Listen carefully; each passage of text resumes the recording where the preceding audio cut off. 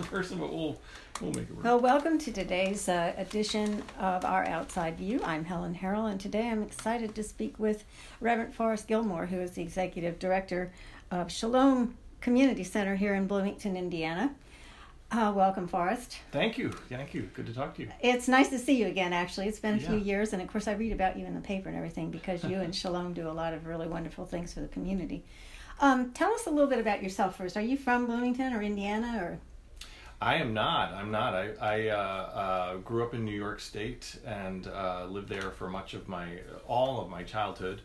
Went to college out there as well, and then went to California for seminary, and so was in seminary and served a church out there, and then went back to the East Coast for a while. But I've been in Indiana for now just shy of a decade. It'll be a decade this summer, and I came to Bloomington in particular because of some family connections and here, so that's how. And so you're still here doing good works. Yeah. Well, I think the community's glad you're here. I'm also I was born in Wisconsin, but I grew up in New York. I grew up in the city in Brooklyn. Yeah. And then we moved to Kansas City where I went to high school. And then I ended up here. Long story how I ended up here. I would have never thought of being in Indiana, but I've been here almost 40 years now, so that's, I think, over half my life now. So it's been a while. You're settled. But, yeah, that's true. Well, tell me a little bit about the Shalom Center itself. How did it come about? Wasn't it founded originally in a church here, a local church, or? Yeah, we're 19 years old, a little bit, 19 and a half almost now. We grew up, I'm thinking about adulthood. We're just entering into adulthood with 19 and a half.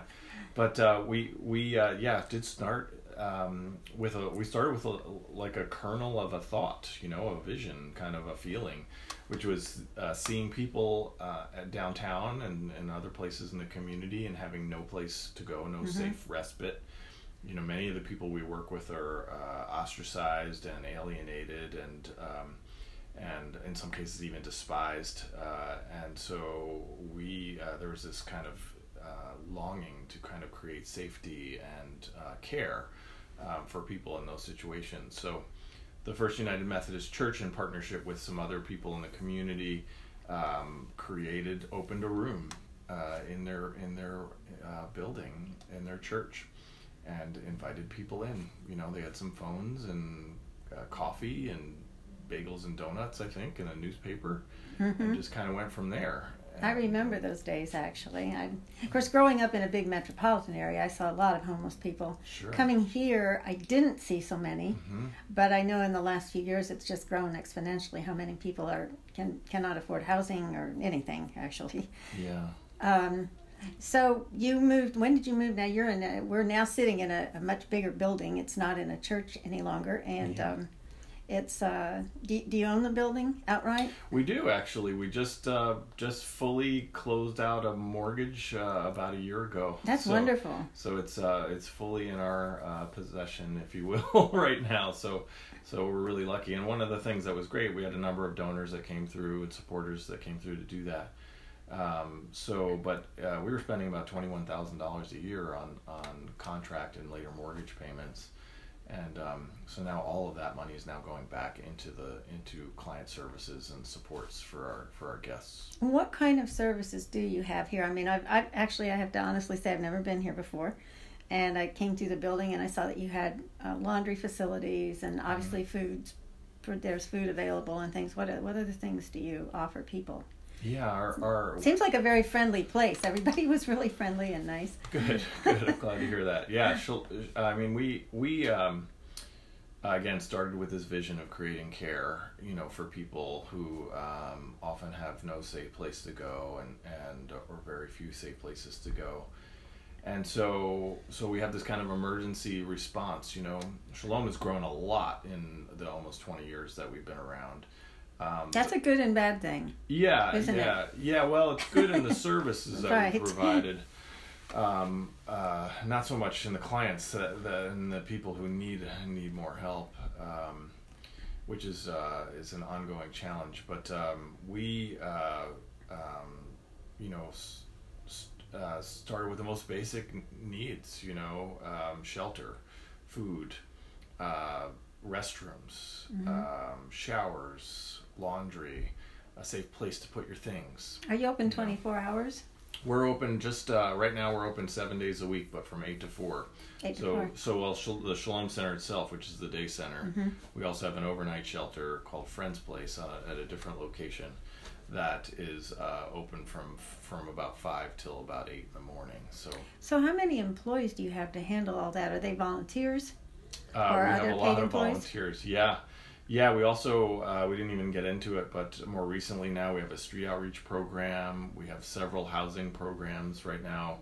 Our permanent supportive housing program has more than 100 people with disabilities in housing, formerly homeless people with disabilities.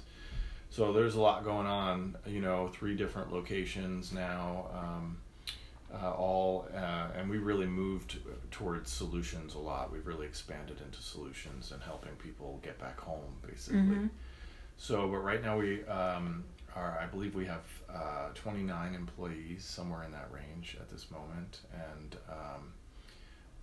doing everything from cooking to custodial to case management to some of the administrative roles here, but all kind of supporting the organization to do its work to help people in need. Well, that's a wonderful mission for sure. It's overwhelming to me. I wonder.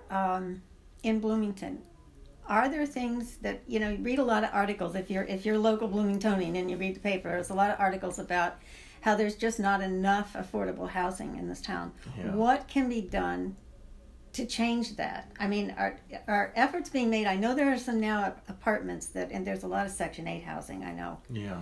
And there's some now affordable apartments for people, but it seems like there's never enough. Yeah.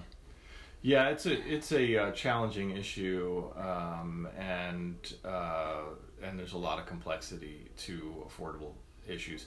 Actually, one of the things that's really interesting is that homelessness is a relatively new kind of sociological phenomenon. We've always had people who are homeless going back as far back as time, perhaps. I think so.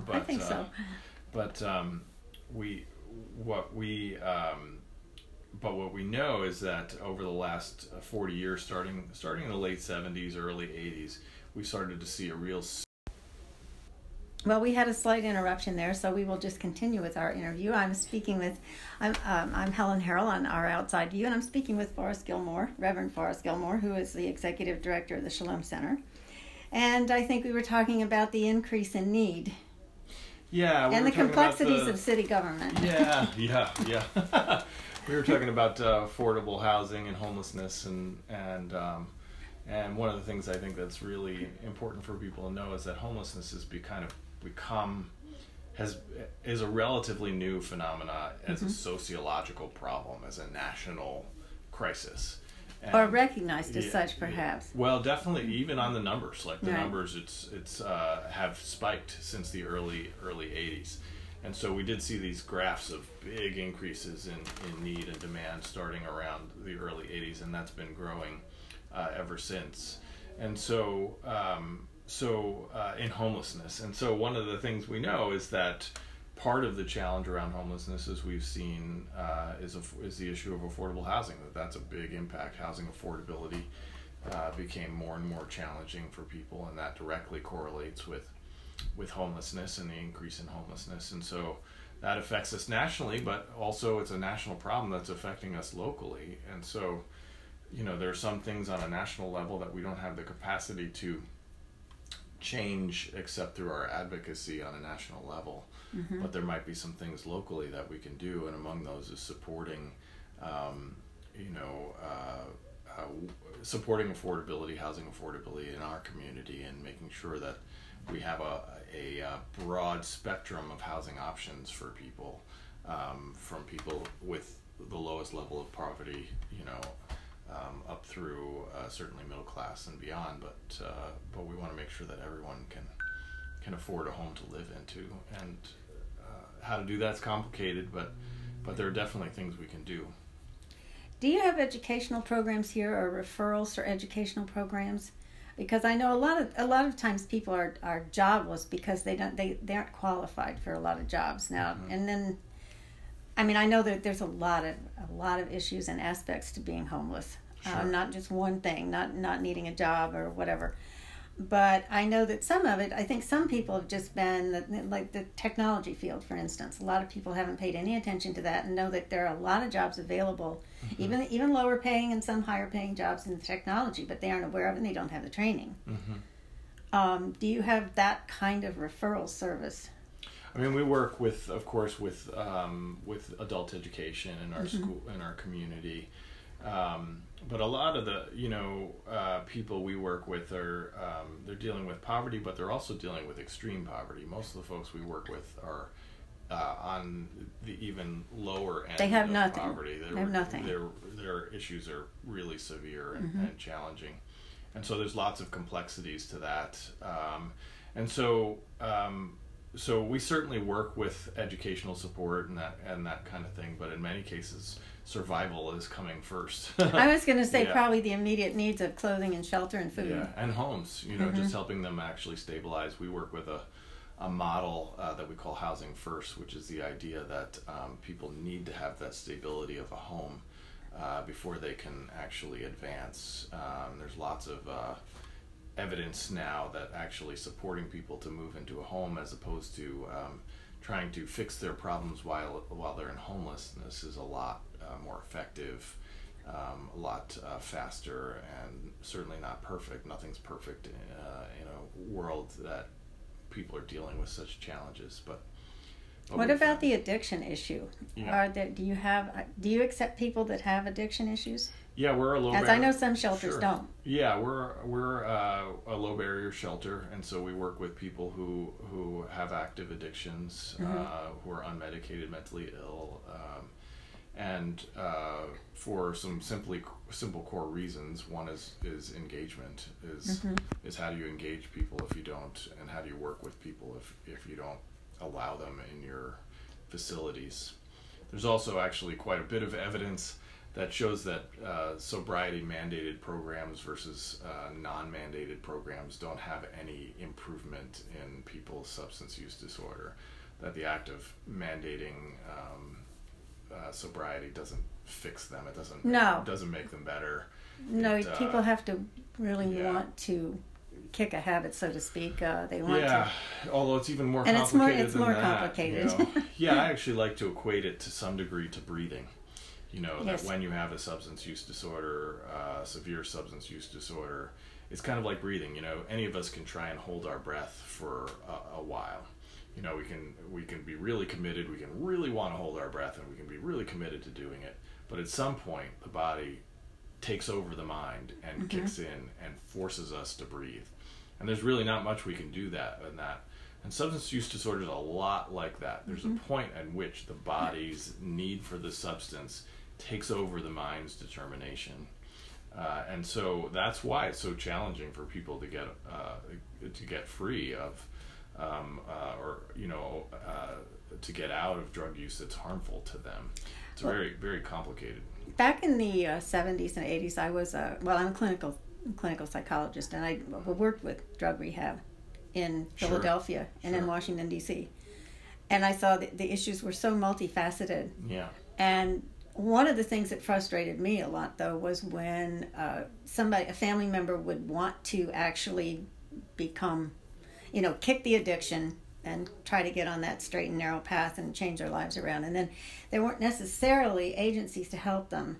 Or they take the children away and they split up the family. And there were just all these complicated issues that did not contribute to healing and recovery.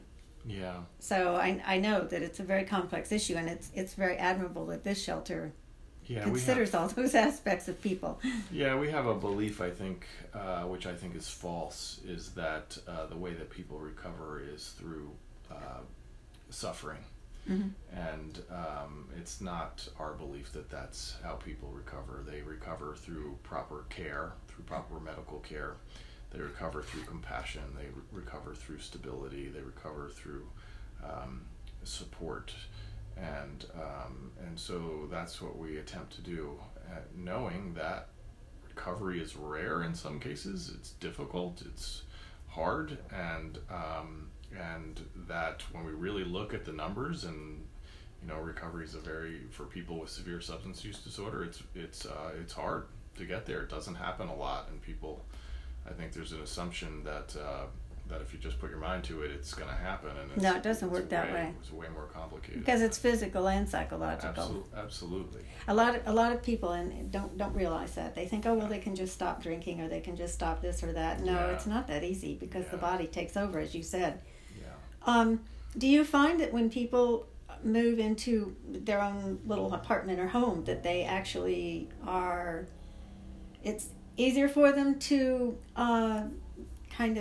recover from addiction, or do they fall back into habits being kind of isolated because they live alone? Again, every person's different, right? But we find that generally speaking, the stability of a home is a step in the right direction for people. That it moves the needle in the favor and improves the odds that they can do better and can stabilize. It doesn't necessarily, it's not a magic bullet or whatever, it doesn't magic wand, or it doesn't solve all kinds of things, but it certainly improves the odds for people. And it has another factor, which is it ends homelessness. Yes, that's true. These are, homelessness again is a varied issue. Not everyone needs the same response. Mm-hmm. So we particularly target that Housing First as a program at chronically homeless people who live on the streets indefinitely, all have disabilities, and honestly die on the streets without intervention. I know. The average age of death of a chronically homeless person is 47 years old. So we know that our old models of trying to help chronically homeless people failed miserably. And Housing First is an opportunity to actually bring that chronic homelessness number down to zero, ideally, to really dramatically reduce those numbers. And we've seen that happening nationally, as we've reinvested in Housing First, or invested in Housing First as a country. Our chronic homeless numbers and street homeless numbers are dropping. Well, maybe that's a good sign. I'm sure it's small, but what is your demographic kind of? Do you see more young people, more older people, meaning older, like 40s, 50s, not my age, and or families opposed to single people? Yeah, it's a mix. So right now in our community, about 40% of the people experiencing homelessness are in families, give or take 35 to 40%, it varies. Families with dependent children. That's so rough. That's so stressful. I mean, you can't even imagine the stress. Yeah, and that fits about national numbers. That's pretty close to national numbers. Chronically homeless represents between 10 and 20%, depending on the year. It varies. So I think we're somewhere in the 15% range right now of the total. And then the rest are generally single adults that are not chronically homeless, dealing with unemployment issues or underemployment or, fires, could be domestic violence, lots of variables there. We've seen a lot of challenges most recently in the last few years, especially with opioids, and we're also seeing some pretty serious challenges with meth re-emerging. Meth kind of was in the background for a while, but it seems to be coming to the forefront again. Well, there was actually a national article yesterday that puts Indiana the capital of meth industry in the country. Isn't that a wonderful achievement for Indiana? Yeah, particularly noting the area in and around Evansville as being a pretty serious issue, but we're definitely seeing, everybody talks about opioids right now, and one of the things we're seeing is that meth is actually starting to, and that's the way substance use disorder works. It shifts, it changes, it moves. Whatever's pumped into the system. Yeah. Whoever provides that. And whatever's, it changes, and costs change, and availability What about veterans? Do you work with the VA here? I'm surprised. Yeah, we do, actually. I'm surprised the VA doesn't have more. I don't know how much they work with the homeless.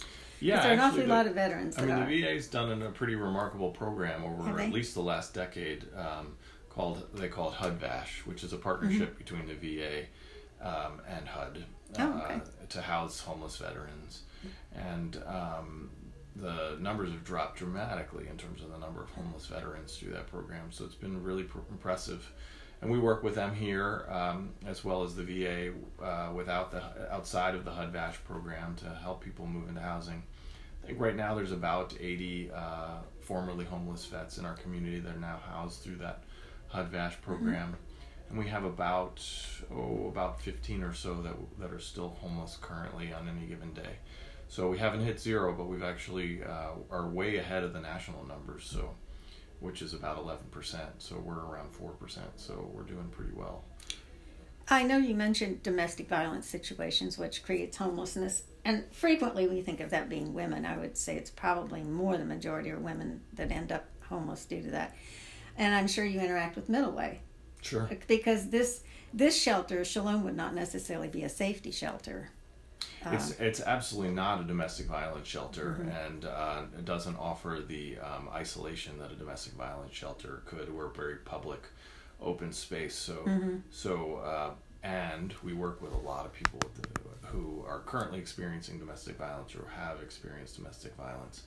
I just saw some numbers yesterday in a different part of the country, but they assessed the number of women who reported sexual violence in their history, and it was something like, I think the number was 98% reported sexual violence in their history, homeless women. Mm-hmm. So it's extraordinarily high factor for women who are experiencing homelessness. And I don't have the numbers in men, but men also experience a significant amount of violence too. Yeah, they do. You just don't hear about it quite as much. Yeah. But and partly that's men's fault. They don't want. They're too ashamed to come forward and talk about it. But I think that's changing some. Let's talk about what city government can do to help. What they do, what they have done, and what more can be done. Yeah, sure. Because I know there's an attitude. A lot of people have an attitude. They're afraid of the homeless. They kind of want them out of sight and out of mind, and they say, well, there's a center over there, it helps them, that's fine. Yeah. And then dismiss it. Yeah. And it seems to me maybe city government politics, they could help with that image.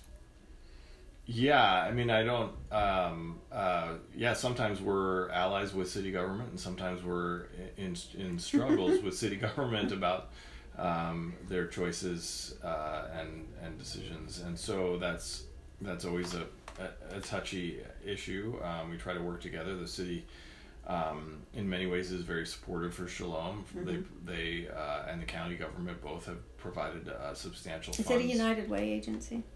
Is what? Is it under the United Way umbrella, Shalom? We are a United Way agency. Yeah. Since about 2004, 2005. Okay. So we've been with them for a long time. So people can donate to it through the United Way also. Absolutely. See, I'm a United Way family. My dad was a CEO with United Way for like 50 years. So yeah, absolutely. I grew up in that whole atmosphere. Back then we had the Red Cross for help and the Salvation Army, but there weren't a lot of centers for homelessness back in the 40s, mm-hmm. 50s, 60s.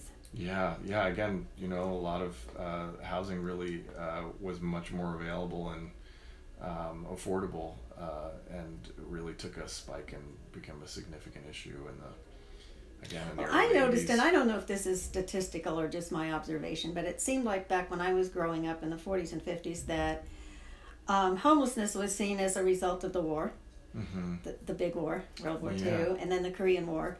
And a lot of it was veterans. And then, there's always some people that just, you just have to feed them and take care of them because they never can do anything. That was kind of the attitude. And I think the attitude is changing now that a lot of people, they end up homeless not through really any fault of their own. I'm generally not a fan of talking about fault too much because I just think judgment doesn't help a lot. And there's too many causes and issues. Yeah. In general, homelessness can be broken down into two kind of basic groups. One is chronically homeless, and that's usually that's long-term homeless due to disability, and usually very complicated, lots of mental illness, substance use disorders often in there, physical disabilities, something we call trimorbidity, where people have all three, mm-hmm. and which can be deadly. But there's also, a good 80% of homelessness that's kind of more in what we call transitional, which is short-term, and it's due to poverty. It's mm-hmm. due to affordable housing. It's due to unemployment. It's due to family emergencies, floods, earthquakes, houses burning down. Natural causes as well, yes. Yeah, and so, medical costs, all these things that kind of can and healthcare crises can kind of come in and strike a person. Well, I think we have to face the fact that given the times, given the economy, given the government, a lot of people are just a couple paychecks away from homelessness. Yeah. And that's terrifying. Yeah. It really is. Yeah. Did you say the numbers are going down in Bloomington as far as the number of homeless? No, nationally they are a little bit, although the last 2 years they've increased. We've looked at homeless numbers in Bloomington. We've been counting since about 2007. Mm-hmm. And they've increased by about 80 people per day over the course of that decade. And where are they coming from? Outside of Indiana, outside of Bloomington, residents that experience trauma, as we've been talking about? I mean, the vast majority are coming right here from Monroe County. So I think that's something that people forget when we talk about homelessness. And that raises a few issues. As we have a pretty severe poverty problem here in our county. We have one of the worst poverty, levels of poverty in Monroe County, and I think a lot of people tend to assume that poverty somewhere else, but actually we have among the highest rates of poverty right here in our county. So, I think one of the problems here that has always upset me is that there's the university, which there's like 1,000 millionaires now in Bloomington, I believe, and then there's the university, which the upper echelon of Bloomington of IU is paid very well, Then the people below are not paid, and IU really controls wages. Across the board, because all the industry and everything competes with those wages. And there are employed people at IU that get food stamps and need help because they aren't making enough money. So the wages are an issue. Yeah, wages are definitely an issue. But people think because IU's there and there's all these well-paid people there that there's no poverty. But they're not thinking about the county. They're not thinking about the other Bloomington. Yeah, there's two Bloomingtons. I mean, actually, the highest poverty rate we have in our state is, or in our county, is in Bloomington Township. That has the highest level of poverty, and most people think of maybe the edges of the county or the south end of the county, but it's actually Bloomington Township that has the highest rate of poverty. Certainly, some of that's influenced by the student population, which in many cases that poverty can be totally legitimate. That people in school are impoverished, but I knew a lot of poor graduate students for sure. yeah, absolutely. So it's mixed. The university is certainly an economic driver in the community, and that's really valuable. But we do have it does drive up housing costs. It does lead to when people are not paid well that work through the university. It does create two Bloomingtons, and does create this economic divide, and so. Trying to work towards, more broad-based prosperity is really important. Does the university do anything to help with the homelessness and homeless population and Shalom in particular, or anything? Do they? We get some support. Certainly, there's a workplace campaign for the United Way that supports Shalom and other agencies. The social work school provides a lot of interns. We get a lot of volunteers from IU. There's always opportunities for more. One of the things I love about Notre Dame is they've really adopted the Center for Homelessness in their Center for the Homeless in their city up in South Bend, and have really created an amazing high quality service provider up there. And I would love to see some kind of direct partnership between the university and Shalom, similar to how Notre Dame has taken on that partnership with the Center for the Homeless. So there's always opportunities to do more. Yes. Well, back to city government again. Yeah. What can city government do that they're not doing? I know there are a lot of people in city government that are very caring people and do contribute. Yeah, it's a good question. Again, a lot of our challenges are in some ways national. Right now, we're in the middle of the UDO, which revision of the UDO, the Unified Development Ordinance, which is pretty challenging debate for some people about what should be in that. That's what regulates how housing is developed in our community. And one of the things that we know a couple of things. One is we know Bloomington has about the worst housing affordability in the state. Maybe the worst varies, but generally speaking, we have really rough housing affordability here in our city and in our county. The other thing we know is that generally progressive cities across the country have housing affordability issues. That this is a common issue in progressive cities. And so we got to look at ourselves and say, what are we doing that's creating this affordability issue? And recognize that if we keep doing things exactly the same way we've always been doing them, we're going to continue to create the same problems. And so this is where the UDO comes in, because the development ordinance is a factor in how housing is built and how much housing is available and what kind of housing is available. And so there's some things in that we can really do to change the conversation. One of those is that right now the UDO proposal offers density bonuses for people building specifically subsidized housing, affordable housing, creating opportunities for the buildings to be bigger or have more units within them to make it affordable for the developer, so they actually can build and whoever the builder, so they can actually be able to put these things up and to create homes for people that people can actually afford. Another thing that's really important, I think, is kind of more of a streamlined process of housing. So for development, so that people can more readily know what to expect when they start to apply for housing, so a builder can have a good sense of what they're doing. There's a really interesting thing too out in South Bend where Pete Buttigieg, the mayor there, created like a liaison. He's in the news now. Everybody's talking about. I know. Running for president and all. But he created this liaison that took any builder through the process of how to get through the whole permitting process to build a home, and made that much more navigable for the average ordinary person who just wants to do something with their home, and made that more accessible. So because it's a swath of regulations, I'm sure. Which and probably the most challenging one right now, I think, and the most controversial is for building the missing middle of housing. There's a move to allow within single family neighborhoods to have a small number of multi-family housing, 2 bedrooms, two duplexes, triplexes, and quadplexes within the neighborhoods. And this is really controversial. There's a lot of people who think it's going to destroy their neighborhoods. I'm not one of those people. I tend to think that our communities are segregated right now, and one of the ways we segregate our communities is through housing.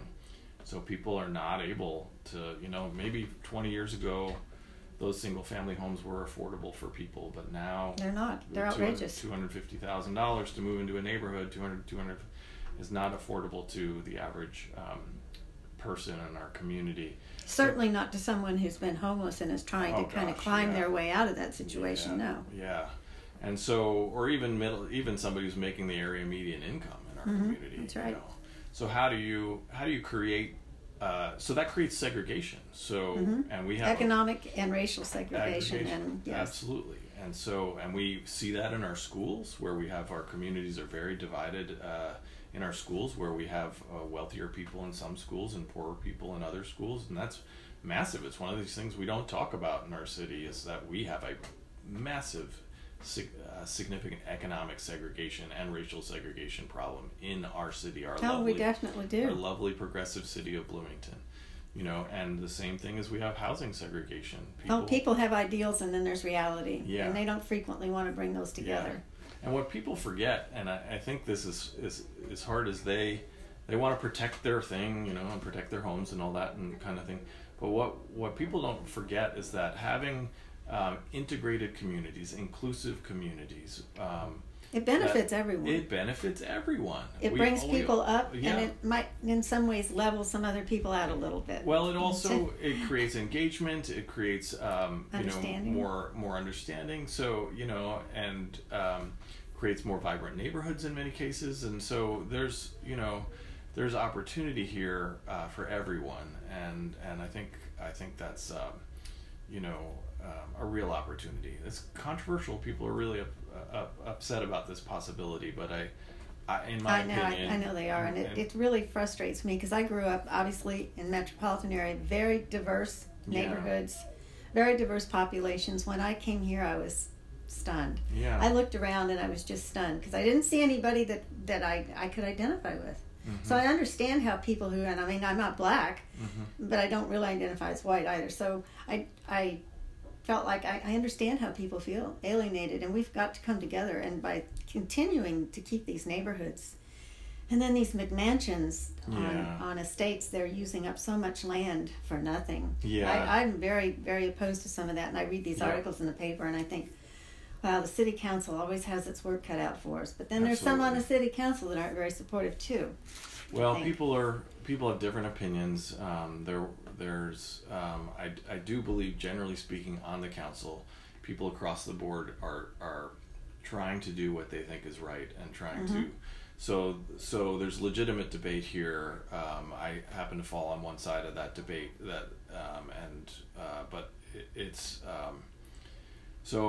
So yeah, they've got their work cut out for them. In my opinion, we have to create space for the missing middle of housing. Yes, we do. And we have to do it in a way that actually is integrated into our communities as opposed to separated or isolated or segregated. Now, you've already mentioned some of the federal programs that affect housing, but how have you seen any drastic changes with the current administration we have in the White House? Has anything trickled down to help or hinder, or is anything happening? Yeah. So probably the biggest overt thing that we've seen is a change in HUD's policy around transgender rights and transgender access. And so we've seen we saw a lot of movement under the Obama administration towards protecting people who are transgender and working to say that they have housing rights against discrimination based on protection around gender in our protection clauses, equal protection clauses, and so the Trump administration has basically kind of let that go, has started to ignore that. So that's very public and very impactful on a highly marginalized population. There is a significant number of overlap between the transgender and homeless population. Yes. Disproportional. And one of the things we've seen too is that actually in terms of number of people who are murdered every year based on their identity, homeless people and transgender people both have about the same number of people that are murdered every year based on their situation and circumstance. And I don't know what the data is, but I'd be really interested to see the data around whether there's a lot of that is an intersection between people who are homeless and transgender. Oh, I'm sure. There are a lot of homeless transgender, or they have been. Yeah, I'm wondering about the murder rates, and my guess is, even though I don't have numbers, my guess is that a lot of that is overlapping. Well, there's so much divisiveness now. I mean, we've always been divided. Whenever you bring people together that are of different nationalities, different religions, different philosophies, different colors, there's going to be some friction until people come together and try to accept and understand one another. But I think there's so much divisiveness now coming from the top that people are just, those people who are inclined to harm others are thinking that it's almost their right and their duty to do this. They can do what they want. Yeah, absolutely. Certainly the extremist violence is pretty terrifying, and particularly what we're seeing lately is a significant uptick in the extremist violence white right-wing white supremacists. Right, they've always been there, but now they feel like they're really bound and determined to live up to their reputation. I guess they've been given free rein. Something's emerging. I mean, it's, again, like you said, it's always been there, and we're seeing an uptick in it as well. Well, I guess, as the population increases, it increases in each group of people. There are more white supremacists, there are more black people, there are more white people, there are more everything. It's all exponentially increased. And I think they feel empowered now. And I do think a lot of us are in peril a bit. Yeah, and it's certainly the homeless, transgender people who stand out are going to be victimized easily. Yeah. Easily, they don't have a protective net around them like those of us that live in neighborhoods or houses or whatever. Yeah, one of the things that I kind of sometimes make a parallel to is on the gates of Auschwitz are words Arbeit macht frei, which mean work shall set you free, and it's interesting to how one of the Nazi ideologies is the core of that your productivity is what defines you. That if you are a noble working person, that you're good, but if you're taking from or stealing from, or which is what they often charged people with disabilities, Jewish people, others, that you're kind of taking from the hardworking people, that you need to be, you're the enemy, and obviously you need to be exterminated was the full extent of that. Yes, I lost family in the Holocaust. What a horror. Yes, and those who say it didn't happen infuriates me. I have to try to stay calm and rational when they say that. Yeah, and it's interesting to me to see a modern day parallel of yelling, Arbeit macht frei, work shall set you free, seeing an interesting parallel today with people shouting, get a job out their window of their car at somebody who's asking for money on a street corner. Well, then there's this attitude about jobs too, like, and I'm generalizing here because I know a lot of factory workers that are great people and all that. But if you worked in a factory and your father worked in a factory and your mother worked in a factory, whatever, and then somebody else doesn't, they work in an office. Well, they don't see that as equal. Mm-hmm. They don't see that an administrative job can be as important, or maybe the administrative job is why there is the factory job. They don't see the interconnection, the interlinkage between everybody's jobs are important. Sure, yeah, and I think even taking that a little further, I think it's interesting how we generally view a person's worth by their productivity. Mm-hmm. It's your whatever you contribute to the system is what makes. But isn't that capitalism? Well, certainly fascism. I'll say that. Yes. And it's certainly a core of fascism that you are defined by your productivity and your perceived productivity, and so seeing some of that hallmark in our own society, that you are not worth anything except that you produce in the way I think you should produce, is pretty terrifying. It is. It is. I actually wrote about this on social media today. Something about, there was this argument about the economy, and whether the economy is doing well or not. And I saw some were saying some were saying that it's doing really well, and it's your fault if you're not doing well. And some were saying, I'm working 5 jobs, so I'm glad there's lots of jobs. I have 5 of them. That's because capitalism, to me, creates competition, which creates an unnecessary competition between daily workers. Yeah. Whereas what everybody's doing is important and contributes. Sure. But capitalism kind of takes that away, like my job's more important than your job. Yeah. And so then you set up another division. Well, it's, some again, this goes to, some use this fancy word, meritocracy. Mm-hmm. The idea that we're better because we earned it. And I just saw these people arguing back and forth as all people that were not in an economy that was not serving them very well. And I said, basically, this is a group of people who, are, it's like, where the rich have taken 9, there's 10 cookies and the rich have taken 9.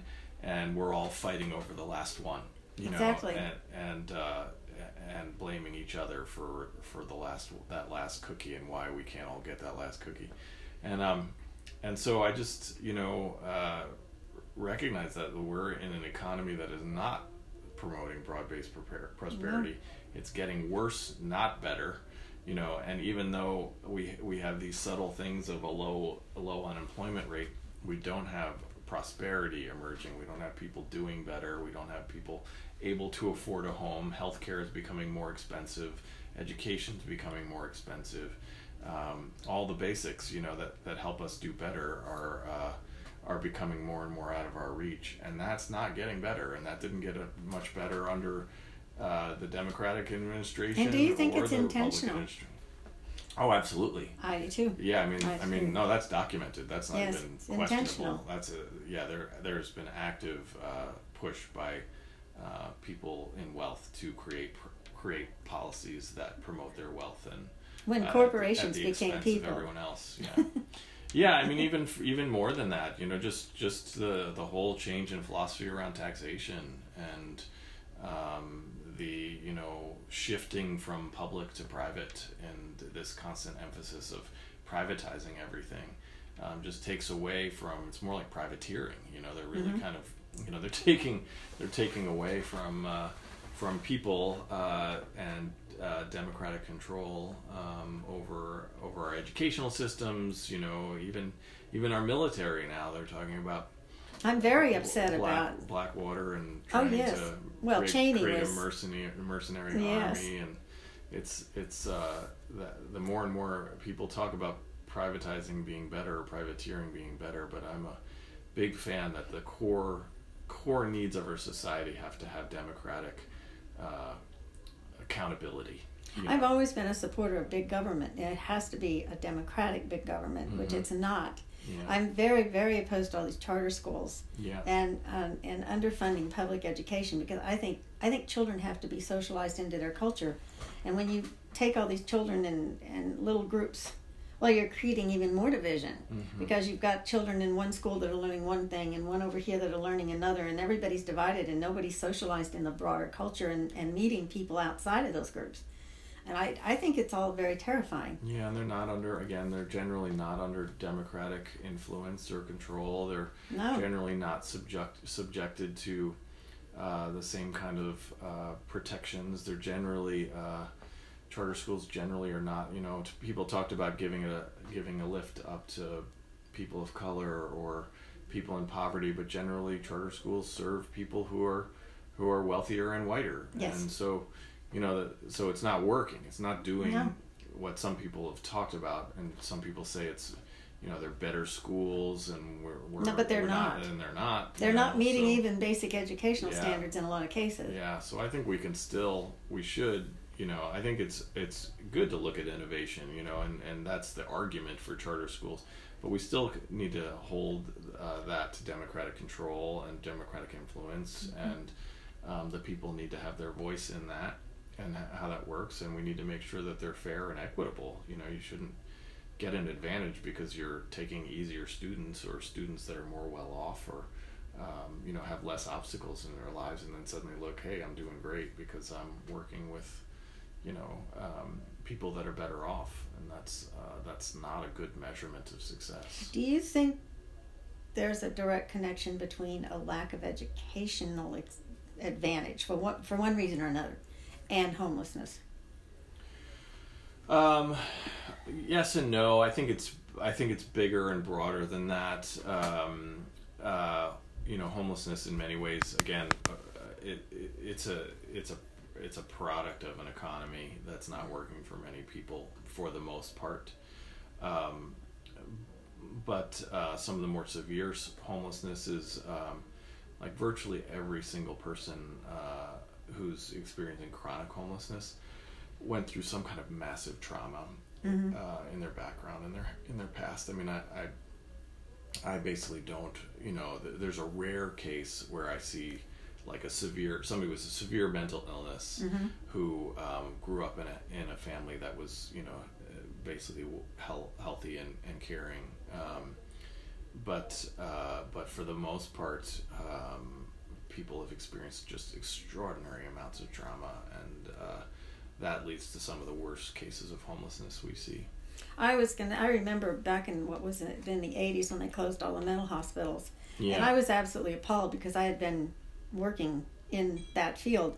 And I was absolutely appalled, not that mental hospitals were doing a necessarily perfect job. They were taking a lot of money and not really serving people because they were too massive and there weren't enough psychiatrists and whatever. It just wasn't being, it wasn't functioning. But to close them and then put the responsibility of mental health care on the mentally ill to make sure that they get treatment and that they follow up on their treatment is totally irresponsible, totally destructive for society and for the individual. Yeah. And it hasn't worked. I think that is a large area of the homeless are mentally ill, as you say, and I think that's one reason I think people are afraid of them. They think, oh well, they're crazy and they're going to kill us all. And there are very few mentally ill people that are that violent overall. I mean, people, again, I understand the fears. People, some people who are experiencing, well, let's put it this way. There's a lot of people who are experiencing homelessness that are walking around the streets that nobody would recognize. Mm-hmm. I know them because I work with them every day and I recognize them, but most people wouldn't even know. So I think that's important to know, is that who you see represents a small portion of who actually is homeless, and who we see as a community. But when we get into, certainly, people who are experiencing homelessness, especially chronic homelessness, and some are certainly connected with, involved in some crimes and that kind of thing that make people nervous.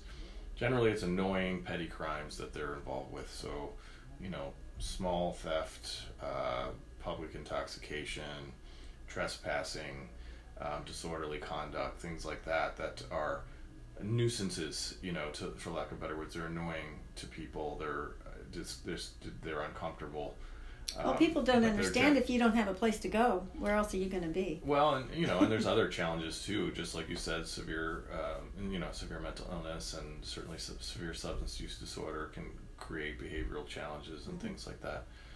But that's the thing, is like generally those are minor things, and so they're annoying, but they're not necessarily they're not murder or rape or all the horrible things that we think about when or massive theft, that we're finding when we talk about what really scares us as a community. We're finding a lot of sexual abuse and it's happening right in so-called normal homes. So it's what happens in the home. And professionals and generally speaking, if you're sexually abused, your sexual abuser. Well, we're kind of running short of time, and I've really appreciated listening to you and talking with you. I have to say, for you, how do you handle all this? How do you manage all this? You're the executive director. I mean, everything. The buck stops with you, so to speak. Yeah. How do you? Because you seem so calm. Every time I've ever seen you, you seem so calm and peaceful. Yeah. And I mean, the job is hard. It's difficult. It's difficult for all our employees. We're constantly engaged with trauma on a daily basis, and that can cause trauma in us, something called secondary trauma. So we have to be attentive to that and careful about that. We have to work with that. We have to be good to ourselves. But there's no magic bullet. For me, I'm very convinced that duration and long-term leadership can help an organization thrive and do well. And so I intentionally do not overwork and do not push myself too hard. I try to leave my work at work. But also I think there's something about, for me, that I love what I do. I love the people I work with, that I care about them, I enjoy them, I love their stories, I'm fascinated by them, and so there's a constant, for me, engagement of recognizing that not only are we helping them, but they're actually helping me, they're changing me, they're making me a better person, and I welcome that, I invite that, I embrace that. You certainly are doing something right, because when I walked in here today, this place is vibrant.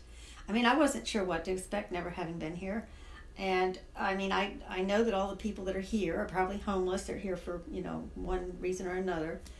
But friendly, vibrant, active. I thought, wow, the energy here, it's very positive and upbeat.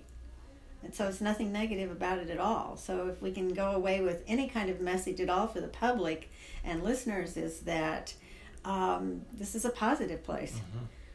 You and all your staff and everybody that volunteers are doing great work and keeping it going. Your energy is amazing. Well, thanks.